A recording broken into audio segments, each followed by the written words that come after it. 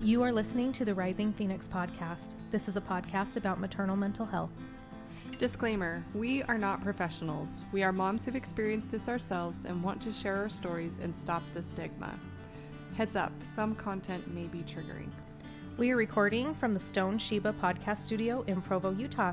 Check them out on Instagram for more info on our podcast and more. Hey everybody, it's Leslie. And Lindsay. And we are here with Mary. Hi. She's going to share her story with us. Mary and I have known each other for a long time. She's someone I've looked up to for a very long time. So thank you so much for doing this. Oh, I'm just very happy to be here. I'm thrilled with what you're doing, Leslie. And I have looked up to you as well. I don't know how that works. 'Cause That's exactly what I love. I love people that I connect with, that we both kind of see the good in each other and get the good out of each other. So thank you. So start with, how many kids do you have? Okay, that's a really complicated question. So I have 4 biological children, and I had 5 stepchildren. I now have 3 stepchildren, and there's lots of complicated marriages and divorces mixed up in there. Mm-hmm. So, and when did you experience postpartum? I think looking back, I probably experienced a little bit of postpartum after every one of the kids that I had, but it was really bad with the last one. Really? Yeah, my second child was the first time and I didn't know what it was. I thought it just meant I was a bad person. So my second baby was born, I had been in labor for 26 hours. She was born in a military hospital, so military doctors kept coming in and out and saying, "This cadet wants to see how dilated you are," and it was awful. I finally threw something at one of them, and then they didn't bring any more in. And she was finally born, and I was really sick when she was born, and I sent her away because I had lost a bunch of blood, and I felt terrible, and I just go take care of her. And I went back to my room, and I didn't call for her for like 10 hours. Oh my gosh. And I felt, to this day, I have felt guilty about that. Like I was this bad mother, didn't love my baby, and I was in my room just crying because my first baby was with a babysitter by herself, and I had never been away from her, and now I've got this new baby, and I'm completely inadequate, and she's in the nursery, and I'm too tired to even call for her. And I have been haunted by that memory for a long, long time, until I started learning more about this whole postpartum depression thing, and realizing that perhaps I was going through something more than just being a bad mother. Did you tell anybody at that point? Not a soul. I've never told a soul. I've never told my daughter. Oh my gosh. If you're listening to this, I love you, sweetheart, and I loved you the moment they brought you to me. Oh, that's why we get to share this, because of those kids out there. And I was terrified to share this because of my son, but they get to know that it's something that takes over. That's not your heart, you know? Not at all my heart, not at all. And it just, it's like you're not you. And I wish I would have realized. So time went on, then I had another baby, and then I ended up getting a nasty divorce, and then got remarried again, and had all these kids, and the marriage was very stressful. It was really hard on my kids. I was at the point where I was thinking about leaving with my girls, and then I got pregnant. And when I get pregnant, I get really, really sick, like the whole time, sick, throwing up. I can't eat. I eat white rice and water. I can't eat butter. I can't eat salt. The whole time? The whole time. When I delivered my last baby, I weighed probably 15 pounds less than when I got pregnant with her. Oh my God. And she weighed 10 pounds. So wow. Yeah, so I was big as everything a house. you took in was going directly to her. Yeah, it was. So she was born, and I was absolutely exhausted, and we were in this terrible living situation. We had gotten kicked out of our house. We were living in a trailer park, in a motorhome, and it wasn't big enough for all of our kids. So my girls, all 3 of them, who I had never really been apart from, got sent to live with my mother. So I'm here in this trailer with my husband and 2 of his sons. They're dear people, but they were very, very rowdy, and our dog. Yeah. Oh man. Yeah. So when I delivered the baby, we got in the pickup truck with the dog and the 2 stepsons and drove to the hospital. It was like Beverly Hillbillies. And I delivered this baby, and it was okay right after the delivery, which was really unusual for me. I was actually awake and aware and happy to have the baby. But then as soon as they let me out of the hospital, which is like in 37 seconds, I was home in this trailer without my girls, with these rowdy boys, and my husband going off to work every day for 12 hours. And I had this little baby, and she was just beautiful and perfect and very, very colicky. Oh, man. Yeah. And how was your delivery really quick with her? It was crazy. My husband said to me at about 10 o'clock at night, are you having that baby? And I said, no, I'm not having that baby. Yes, I'm having this baby. We raced to the hospital, and they did everything they could to delay it and couldn't, and she was born within a half an hour. So it was fast. Wow. Fast. And yeah, so the delivery was okay, and I recovered okay from that part of it, which is another reason I felt like a really bad mother when I was so depressed afterwards, because the delivery went great. I should have been grateful. It was easy, and she came easy, but then I went home, and just the magnitude of everything I was dealing with and the baby and everything just kind of set in, and I cried all the time, which was really unlike me, and I slept a lot, also really unlike me, and I just had this sense of lack of control that also really unlike me, and facing going back to work made everything worse.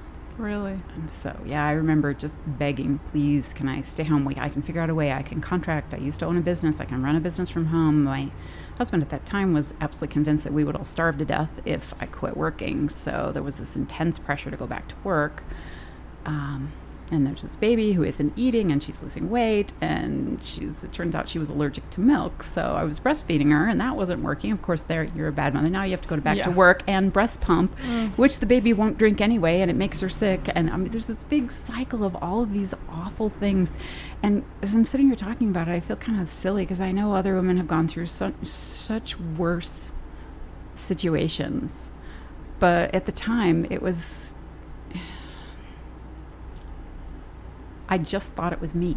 Yeah. I did not realize that there were chemicals at work in my brain that were making my experience much more difficult than it needed to be. I realize now, after 2 years of therapy, another divorce, and anxiety medication, that you don't have to live life like you're holding on with your fingernails, which I had done pretty much my whole adult life, but it was so much worse after May was born. Her name is May. I emailed my daughters and asked them what they remember from that time period. They were 14, 12, and 10 at the time. The 10-year-old said, I don't remember anything. The 14-year-old said, I remembered you were really sad all the time. I remember you'd never talked in the car anymore. We used to chatter in the car all the time. Yeah. I remember that the baby cried all the time, and it was my sole job to keep it from crying in the back seat when we had to drive anywhere, because she would scream the second you locked her in a car seat. Usually that helps colicky babies, not this one. Absolutely hated it. The only thing that made her stop crying was me standing up and holding her, walking back and forth. It's the only thing that stopped her from crying. So that was Jordan. She remembered that. And then this is my middle daughter. I remember you seemed really, really tired. You looked hollowed out from the inside, but I knew you had been, so I assumed that the listlessness and the way your face was clinging to your bones was just normal. You slept more than I was used to, and I had brief moments of realization that you seemed very sad and on the verge of tears. But you still said all the happy words and did everything it seemed like you should be doing. I thought that's just how people were after having a baby. Maybe that's why I don't want one. Ugh. Yeah. Very well said, too. Yeah. Oh, my goodness. And she's right. And looking back now, I realize, had I sought some medical attention, my children could have had a better experience. My baby could have had a better experience. Maybe I would have gotten my head together and gotten my marriage on a better track earlier. I don't know. All kinds of good things could have happened. What year was this? Oh, gosh. She was born in 2002. So that's the reason I'm here today. Yeah.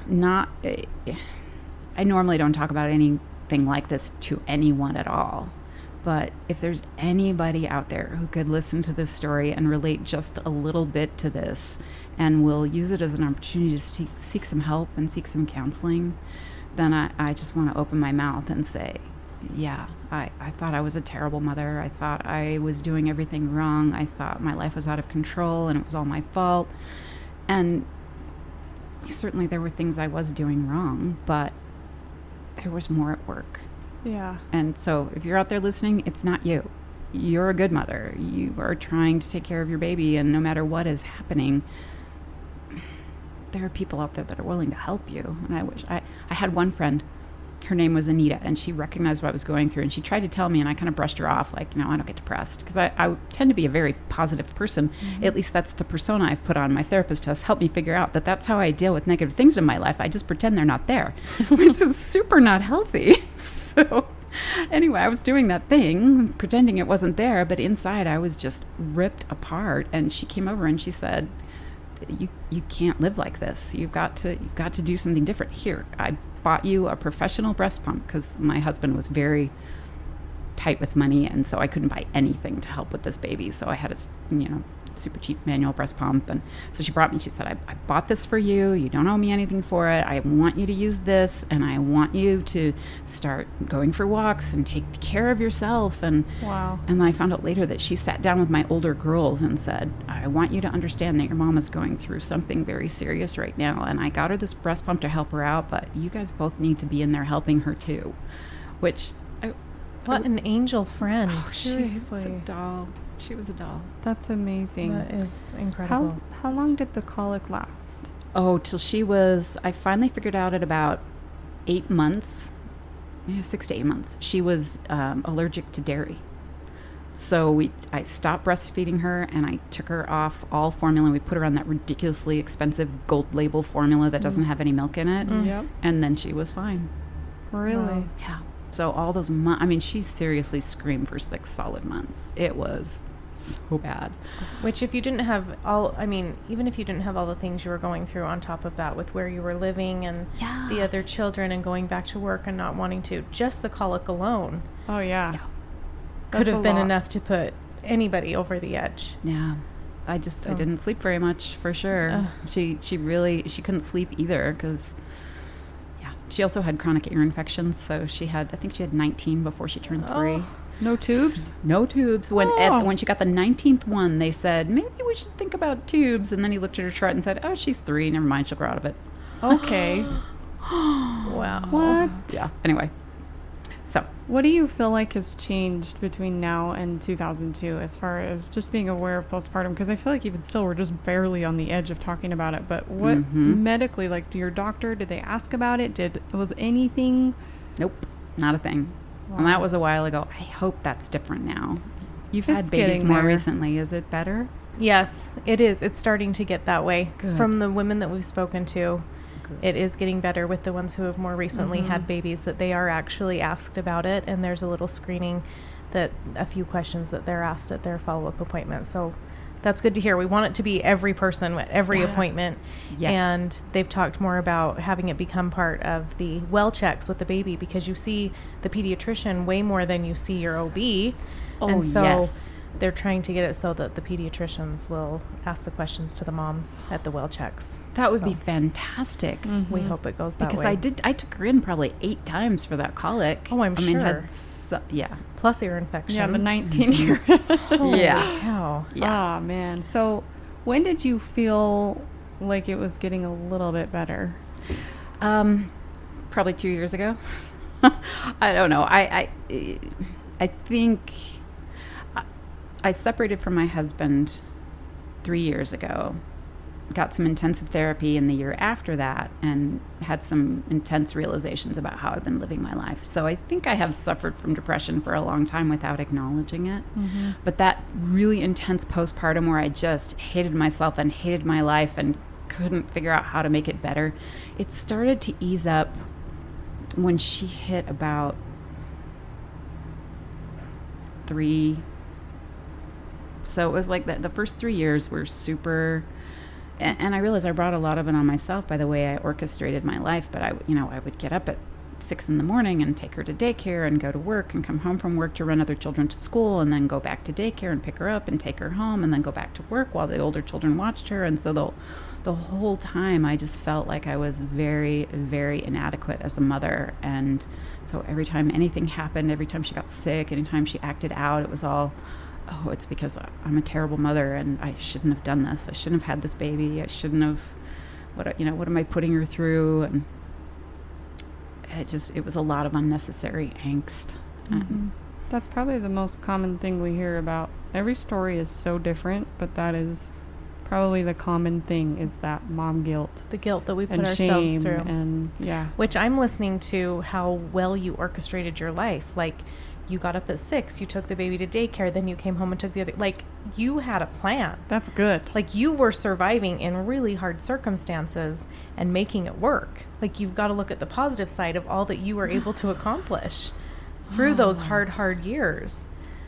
Oh, but had I been thinking with all of my faculties, I probably would have addressed all of those things in a way that was better for all of us.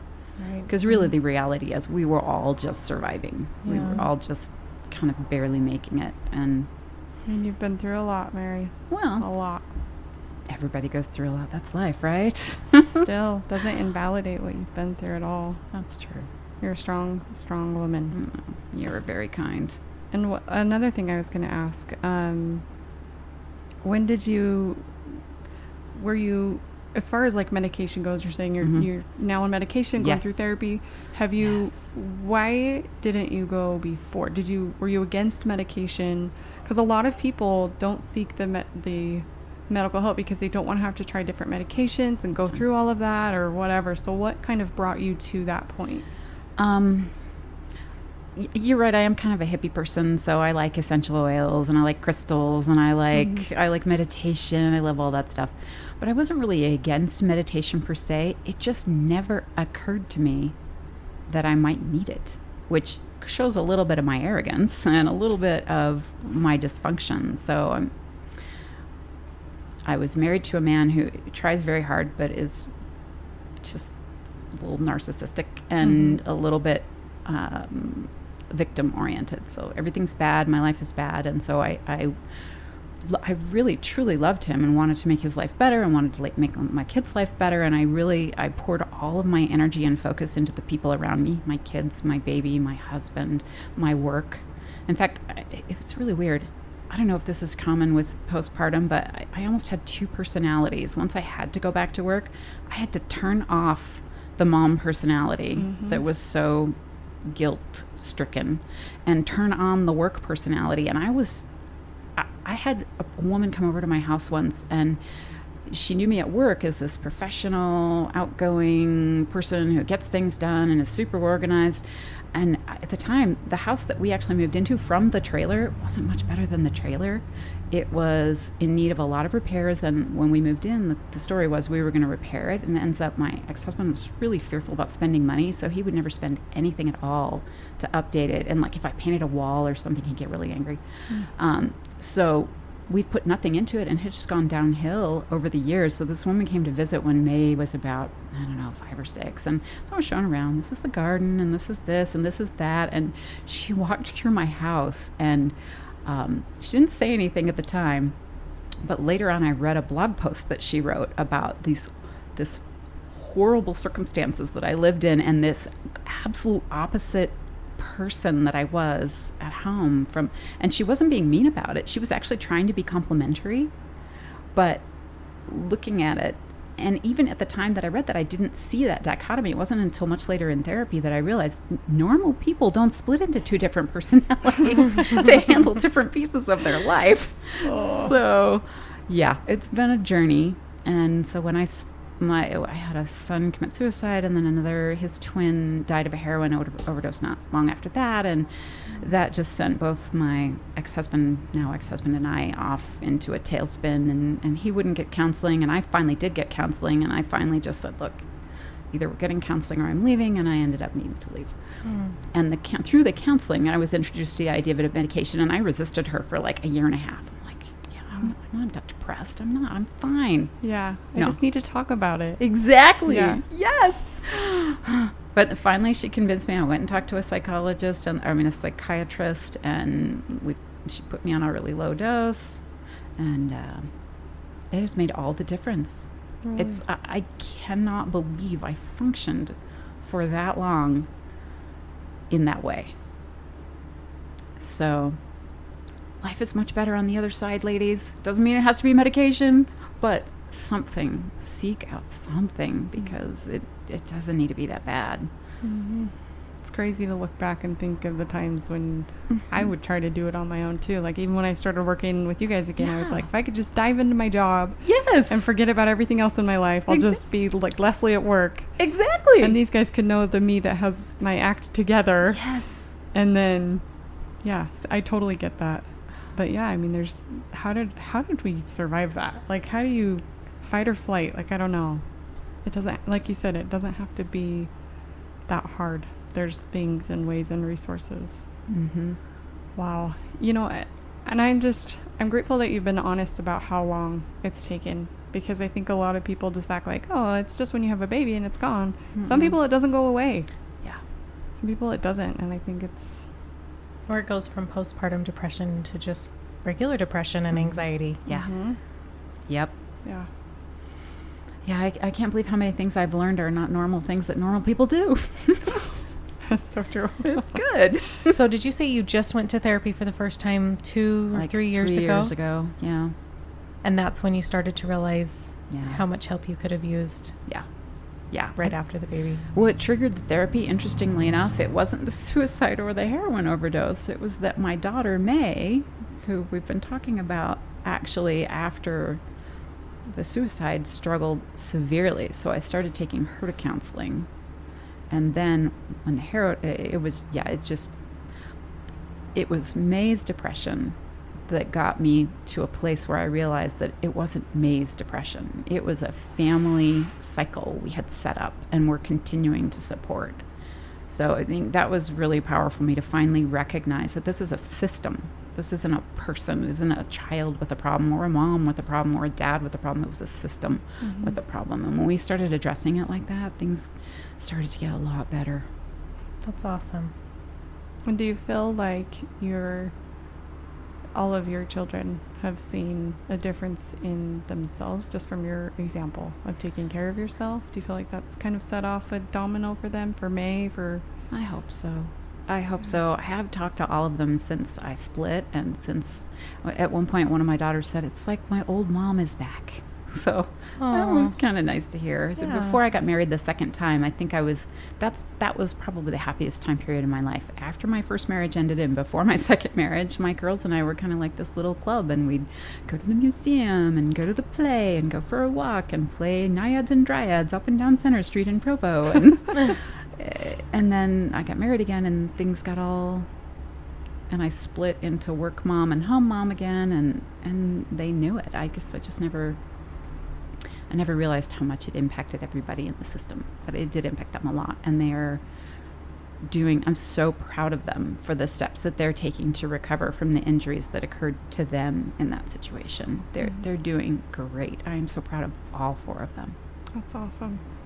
What do you do, whether it's daily or whatever, what do you do for yourself to feel better? What's, like, meditation, things like that. What's something you do to take care of yourself? That is a great question. I have a list of things I'm going to do to take care of myself that my therapist keeps yelling at me to do.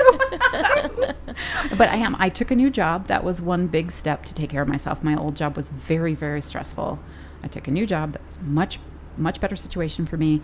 And it has a shift that allows me every other Friday off.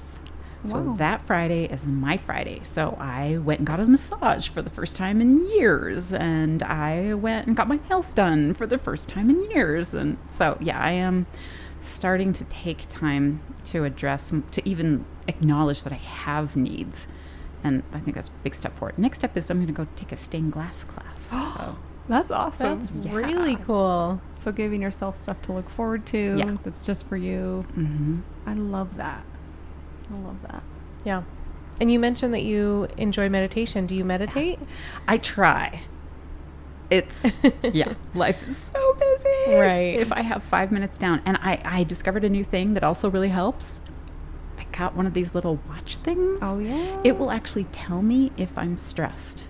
Wow. Really? Isn't that amazing? Yeah. If I start to get stressed and my heart rate goes up, it'll actually like buzz my arm like, hey. And I look down and look at it. It says breathe. So Wow. whenever it does that to me, I try and find a quiet place at work and take 5 minutes and just breathe. So that's right now, that's my meditation. I'll get to a better, higher practice later in life. No, sometimes that's all you need. Yeah, that's awesome. Just even that like awareness. That you just need to step back for a second Mhm. and just take some deep breaths. A question I have for you is, do you feel like you've forgiven yourself? Oh, what a hard question. Sylvia, that's my therapist. Don't listen. Not quite yet, but I am really actively working on it. Is there different levels of it? Yeah. Maybe certain levels that you have, some that you haven't, or just all together? Yeah. I know I can't help the physiology of it, so I think I've gotten past that part of it. But there's still parts of the codependency and the relationship with my ex-husband that I feel very, very responsible for. I should have realized what was going on, and I really did live in my little fantasy world where if it wasn't the way I wanted it, I just pretended like it was going to be and slapped a happy label on it and said, it's fine. It's fine. It's fine, really, it's fine. And just kept going. And that was a terrible example to set for my daughters, to not be able to acknowledge my own negative emotions, to not be able to acknowledge my stress, to not be, until very recently, I couldn't even acknowledge when I was angry. I had to find other euphemisms for the word angry to talk to my teenage daughter about why she shouldn't leave her dishes out in the kitchen. Because it's like, I can't be angry with anybody. It's saying, yeah, that means something's wrong. Mm-hmm. So, yeah, there are levels. I'm working on it. That's amazing. Mm. I love your honesty with that, really. Because I think everybody kind of just, especially with social media, but we do want to put our best foot forward and Mhm. seem like we're okay, and Put on a happy face for Yeah. everyone. Yep. especially as a mom. Yeah, but I think my dysfunction caused me to put on that happy face and believe it was real. It was very strange to kind of crawl out of the glass bubble I had been living in and look around and see the actual devastation in the personal lives of those close to me, and realize that it had been happening all along while I was in the bubble, but I was just looking through the glass thinking, oh, look, this is getting better, and oh, look, that's getting better, and oh, look, he does this so well, and oh, look, she does this so well. Everything's fine. Mm-hmm. But sometimes everything's not fine, and we have to be okay to look at not fine, and that's really hard. That is hard. It takes bravery to do that, really.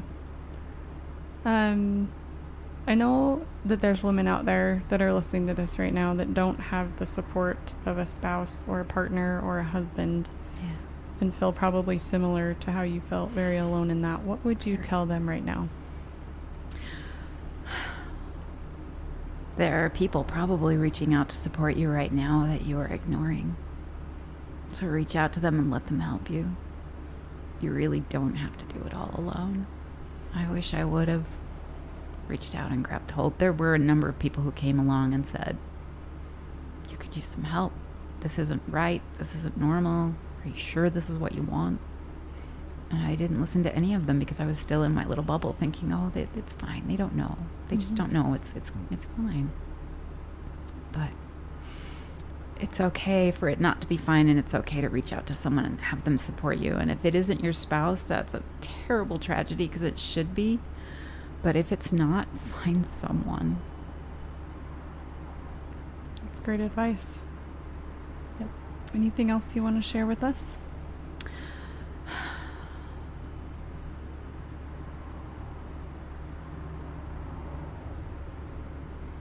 Your baby will forgive you. Get help. Yeah, I don't know.